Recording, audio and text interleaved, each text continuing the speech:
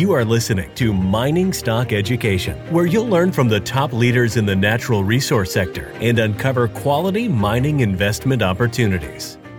And they can last a lot longer than you expect, these periods, but they do only come around, like this level of disdain only comes around once, maybe twice a decade if you're lucky. So if you've got the stomach for the volatility, this is what you've been waiting for, right? Welcome back to Mining Stock Education. I'm your host, Bill Powers, chatting today with Sam Broom. He is a portfolio manager and investment executive with Sprott Global, originally from New Zealand, and he also has a geological background. It's been a while since Sam's been on the show, but Sam, always appreciate your insights. Thanks for joining me today. Cheers. Thanks for having me, Bill. It's definitely been too long. Yes. Well, you talk to investors on a day-by-day basis. I know that the life of a broker, especially during more emotionally charged times when portfolios are going down and not up, you take more calls. Can you share with us a little bit about the sentiment that you're getting from your clients and how are you counseling them? Yeah, sure. I mean, look, if lost hours sleep is a good sentiment read on where we're at, this is definitely the worst we've seen it in my career. I've been in this, I worked as a geologist or engineering geologist in the mining sector prior to moving to the financial markets when I joined Sprott. That was about early 2016. So I've been in the gig now for 6 or 7 years. And I can honestly say this year's has been the toughest for me personally, unless you're a complete psychopath, you can't help but feel the moves when they're, of the magnitude as they've been, particularly the last sort of 6 months as the Fed has really tightened liquidity globally. I mean, it doesn't really matter what asset class you've been in, perhaps with the exception of the US dollar. And even then you've got head inflation, hitting your purchasing power. It's just been a tough year to be in financial markets. So from my point of view, yes, sentiment's probably the lowest I've seen in my career, particularly in the precious metals space, which is now going on 2 years of a correction. You probably have to say has turned into at least a micro bear market, this year. There are a few sectors of the commodity space that have held up better than most, particularly energy. But absent that, it doesn't really matter where you've been the last 6 months at least, and in the precious metal space the last 2 years where you haven't taken it on the chin. So, my job here at Sprott is to,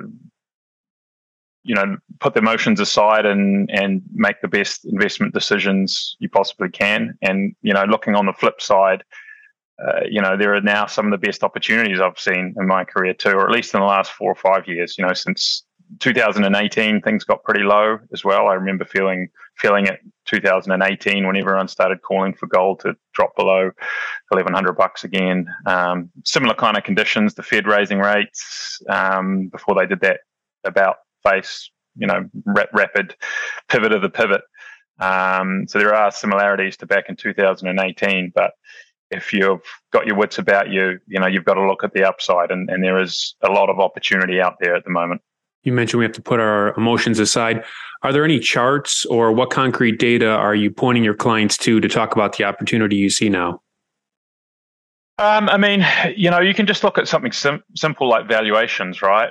There are times where quality gold miners, let's say, were trading well above 2 times P to NAV multiples, 2.5 times P to NAV multiples. Those same companies today are trading often below 1 times NAV, which there are companies that I haven't seen trade below 1.5 times NAV, right? And here we are, sub 1 times NAV, So obviously those NAVs move around depending on what commodity prices you get, cost inputs. So it's not a static metric that you can, rely on to say that they're not going to go any lower.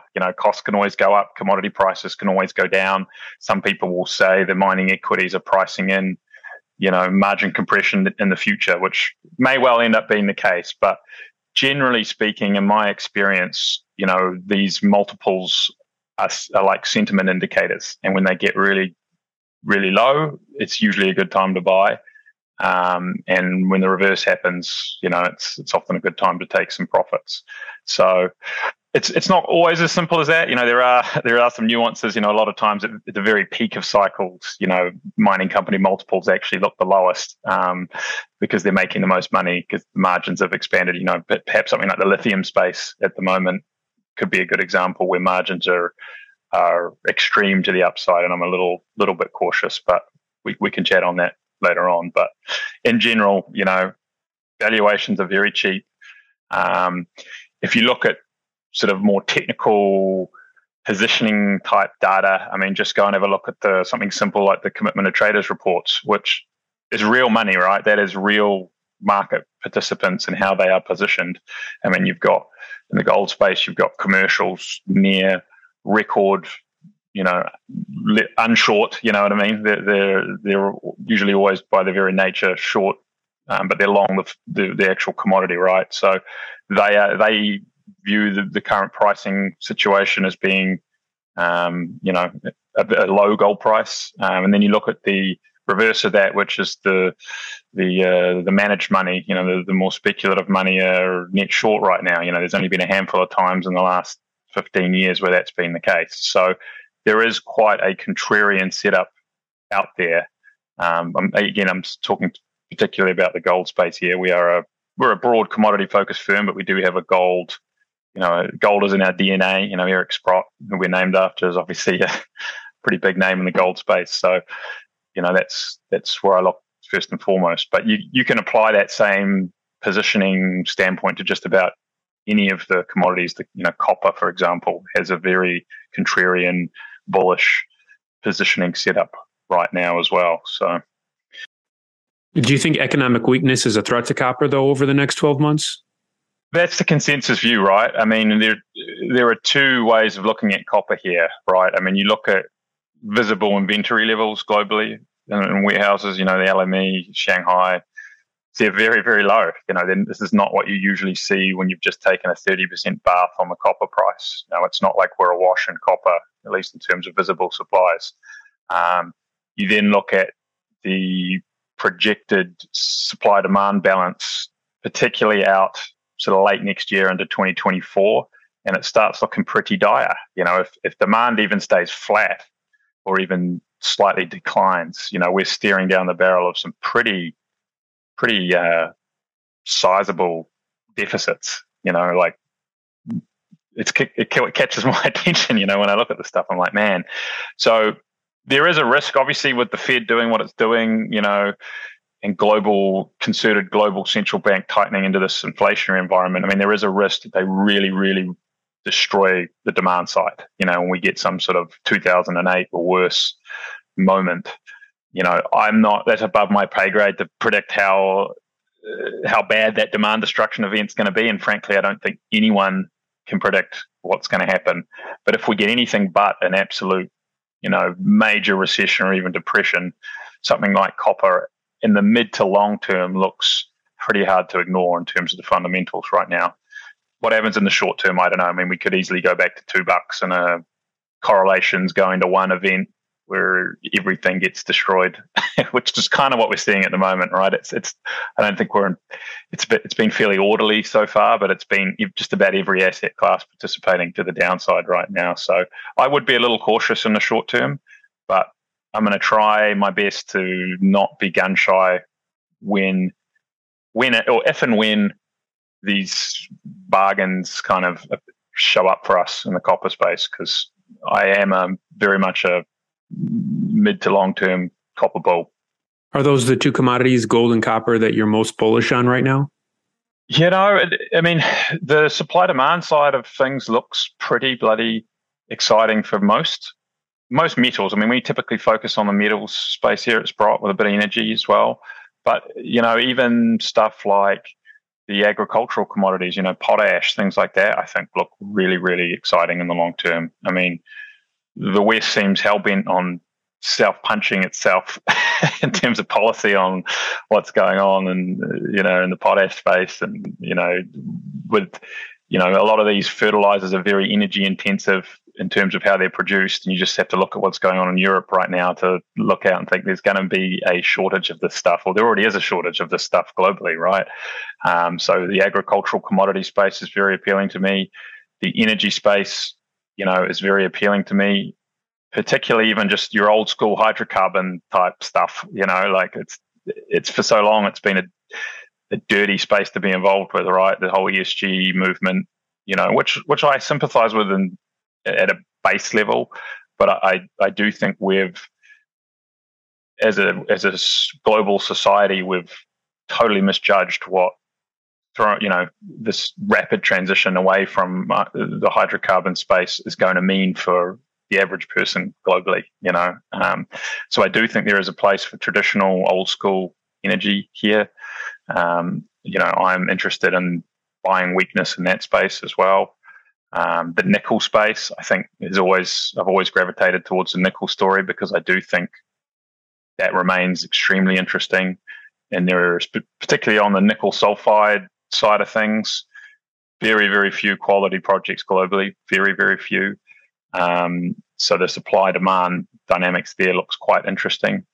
Probably be a little bit cautious in the short term. There are some projects coming online that should, provide some supply in the next couple of years. But again, when it comes to nickel sulfide projects globally, there's just the cupboards are bare. There are only a couple of projects globally that interest me. So I'm probably sounding like a raging bull in the middle of a bear market. But if you peel away the current sort of structural, liquidity-driven despair we're seeing, as long as you're not a complete sky's about to cave in on the global economy thinker, you've got to have a look at the mid to long term, and it looks pretty rosy if you can weather this current bout of of malaise across global markets. Are there any type of mining investments like Explorcos, developers that you're avoiding due to the situation? Like, for example, developers, because of the inflationary environment, many of them have been sold off to like 0.2 NAV, kind of to your point. Or worse, yeah. Or worse. Yeah. And they're not that far from production, or even like Orezone, what are they at, like 0.6 or something like that, to where these, the valuations are pretty low and they have high inflationary costs. Are you avoiding those, or does that make them attractive? You know what? The answer is that it depends, right? I mean, some of my clients love risk. They'll come to me and they say, look, I'm okay taking a bath if it doesn't work out. This is my risk capital. I want to go after, swing for the fences and try and hit, 10 to 20 baggers, knowing, there's a risk of complete loss. This is a small, tiny bucket for me that I want to have some serious speculation with. If that's your mandate, those kind of developers are attractive right now because they've been absolutely thrown out with the bathwater. There's been no interest whatsoever. And I'm looking at companies that we quite like the asset. We think it's a decent asset, and they're off 70, 80, sometimes 90% on just 18, 24 months ago, right? If for me personally, I mean, I'm at the moment, I'm more interested in if I'm going to go down the sort of junior route, companies that have funding in place to get them through the next 12 to 18 months and ideally 24 months. Because the thing that can really get you, if you get the timing wrong, and we waddle along and down in the doldrums here for a lot longer, is, if these companies are forced to raise big slugs of equity, 80, 90% off their highs, it's very hard to come back and get back to where they were with that level of dilution, right? So, these junior equities are almost like call options with time value, right? That decays over time because they have to continually fund to do what they want to do. So for me right now, if you're a quality junior with a quality management team that was smart or lucky enough to raise a big slug of capital in the last 12 months, and you've got 18 to 24 months worth of work ahead of you where you're not going to need to raise money, that's very interesting to me right here. Now, those companies tend to have not sold off as much because the market sees there's no financing overhang. So they're not going to be quite as cheap, or there's not going to be quite as much optionality when things do turn and start ripping. But, I've been in this game long enough to know that timing these turns is very, very hard, if not impossible. So to me, the risk reward at this point favors, I'm not going to call it being conservative. There's nothing really conservative about investing in the junior mining space, but on a relative basis, the more conservative approach, investing in well-funded juniors with good projects, good management team, that is very interesting to me right now. So when you have, those 80% drops, I've had to unload a couple of 80%, 70, 80% losses in the last 2 years, because to get back to your initial entry point is a fivefold. And if you can offset that for capital gains purposes here in the States, it makes sense to sell oftentimes. When you have clients and they're down 80%, what is that conversation? Can you give us some of the general things that you share with a client when they're down 80% on a position? Yeah, I mean, generally I try not to get to the 80% drawdown level, but it does happen, In Explorcos in particular, right? Especially with Explorcos, it comes down to, do we still like the project a lot of the time, right? I mean, sometimes the best answer is to average into it, particularly if they have, I've had a couple of instances off the top of my head where they have sorted out the funding situation recently, and they do have 12 to 18 months runway. If it's applicable for the client, their risk tolerance, what they're trying to achieve in the portfolio, we might look at averaging down. If they've got some gains elsewhere in their portfolio, they need a tax loss, they're not interested, they've been beaten over the head, they're over speculating in junior mining stocks, which have had a tough couple of years, maybe we harvest the tax loss and look elsewhere, So it's kind of I hope it's not a cop-out answer, but it is a depends answer. I do have clients that come to me and this doesn't bother them at all. This doesn't faze them. They almost like this because, you only get really like full on wiped out sentiment, beat up, everyone hates it once, maybe twice in a decade if you're lucky, right? And they can last a lot longer than you expect, these periods, but they do only come around, like this level of disdain only comes around once, maybe twice a decade if you're lucky. So if you've got the stomach for the volatility, this is what you've been waiting for, right? As long as you've got the patience to take on a bit of scar tissue while you're playing the turn. Well, Sam, you follow the Australian markets.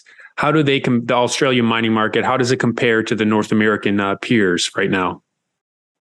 For a long period of time there, the Aussie market was the darling, particularly in the gold space. I mean, the Aussie market had 6 or 7 years where it dramatically outperformed its North American counterparts for a whole host of valid reasons. They really nailed it for a while. In the gold space, the last 12 to 18 months, that has flipped. They have fairly dramatically underperformed, again, for another of somewhat legitimate reasons. There were a number of companies that decided that Canada was a lot cheaper Canada and parts of the US were a lot cheaper to buy assets than in Australia, which was true. And they came over and picked up Canadian assets or American assets. To date, those acquisitions have been slightly to moderately disappointing in terms of the execution. Now, to be fair to these companies, COVID happened right in the middle of this acquisition spree. So talking to management teams, they just weren't able to get on site with personnel for 12 to 18 months later than they anticipated. And that does impact when you're going into an asset, trying to change how they mine, the culture, all that sort of stuff. If you can't get people on site, it's very, very hard to implement that. The last 12 months, I mean, the Aussie gold space has been hit harder than the North Americans. I think to the point now where it's actually quite a big opportunity. I think a couple of the quality names there, that is particularly on the big producer end, are attractive. I guess the other big difference in Aussie right now is they really latched onto the lithium trend much, much earlier than the North American space. I mean, there have been some absolutely spectacular returns out of the lithium space in Aussie. And I'll freely admit I've mostly missed the lithium trade. I mean, there are some reasons why I'm a bit coy on lithium longer term. I do think some of the valuations are a little bit obscene at the moment. I've had some Australian contacts tell me that over the last year, that they think it's gone a little crazy on the lithium valuations. But I mean, you look at the lithium price, you look at some of these couple of these Aussie miners are making in terms of cash flow right now, and it is insane. To be invested from here, you have to bet that continues, into the future. And in my experience, whenever you have a commodity sector generating, 60, 70, 80%, operating margins, it just doesn't last. Supply eventually comes in and you have the opposite effect. And the problem for lithium for me has always been there is no shortage of, above ground resource reserves, known potential supply. It's just all about the CapEx involved to process it, get it out of the ground and get it into a usable format. And there are bottlenecks there. There are reasons why lithium is very strong. Same tailwinds of why I like copper, why I like nickel apply to lithium. Particularly the battery. It's all the battery trend. But yeah. So in a nutshell, Aussies have nailed lithium. Gold's been a bit weak, but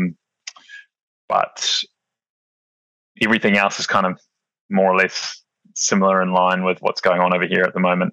I will say one difference between Aussie and Canada in terms of the junior space is we do tend to see a lot more serious, actual, green or even kind of, quality brownfields exploration going on in Australia or from Australian funded exploration companies. What we see a lot in Canada is there's just so many retreads, right? It's like there's a factory coming out of Toronto and Vancouver of assets that have been through multiple cycles. There's nothing really new to do. You go and poke a director's hole into a known or high grade part of an ore body, put out a news release, hope you're in a hot enough market and get a big re-rate. And it's like it's just like a big game that everyone plays. We do feel like on average, and there's obviously plenty of exceptions on both sides, but we do feel like in general there's a much more healthy culture and mindset out of Australian-backed Explorer Co teams. So on the pure exploration side, on the junior end, there are more things catching our attention in Australia right now. But you got to be on top of it in terms of the time frame, which you do for your clients, right? If you put them in an Australian Explorer Co, you're watching that at hours when you could otherwise be with your family? Yeah, that's the challenge for us in North America, right?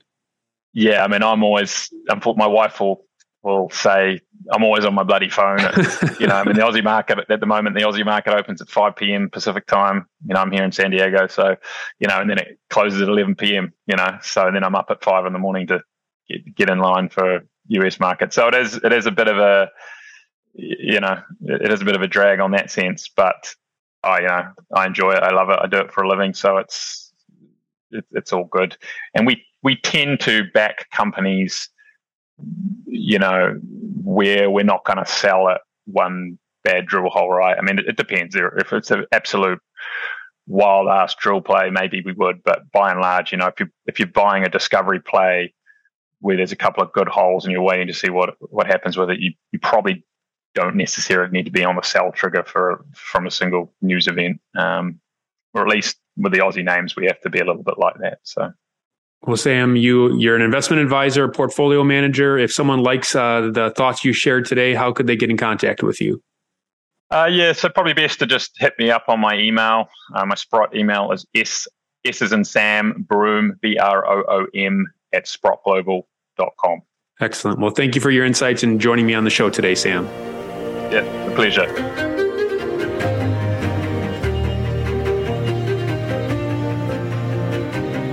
Thank you for listening to Mining Stock Education. Please subscribe and share this show with like-minded investors. Connect with us at miningstockeducation.com and sign up for our email list to stay in touch. Much success to you as you learn about, invest in, and profit from mining stocks. The mining business is one that generates gigantic wealth. A good drill hole that converts might cost $50,000 or $100,000, and it might discover something worth a couple billion. There is no sector that I know of that has offered up as many predictable circumstances where there was the possibility, certainly not the certainty, but the possibility of 10-for-1 returns, as there is in small cap and micro cap mining stocks. Concomitant with that, if you don't do the work, or even if you do the work and don't discipline yourself on the sell side, there are very few places in the world where you can lose as much money as quickly as in mining stocks too. I just started to study up on mining stocks, and I just became fascinated because this is such a tiny sector and it's so volatile that either you could do really, really well, or you could pretty much get blown out of the water really quickly. The mining sector is a very risky sector. It can take your money very, very quickly. Don't fall in love with stocks. Don't be overly confident, and just do your work as best you can. Do your very best, but don't fall in love and don't get too overly confident, because that's a recipe for disaster. I have met, professional retail investors that have made a tremendous amount of money on the junior mining space. Some of them aren't accredited, and they spend their days researching, talking to people, being on the phone, pouring through financial documents, but it requires commitment.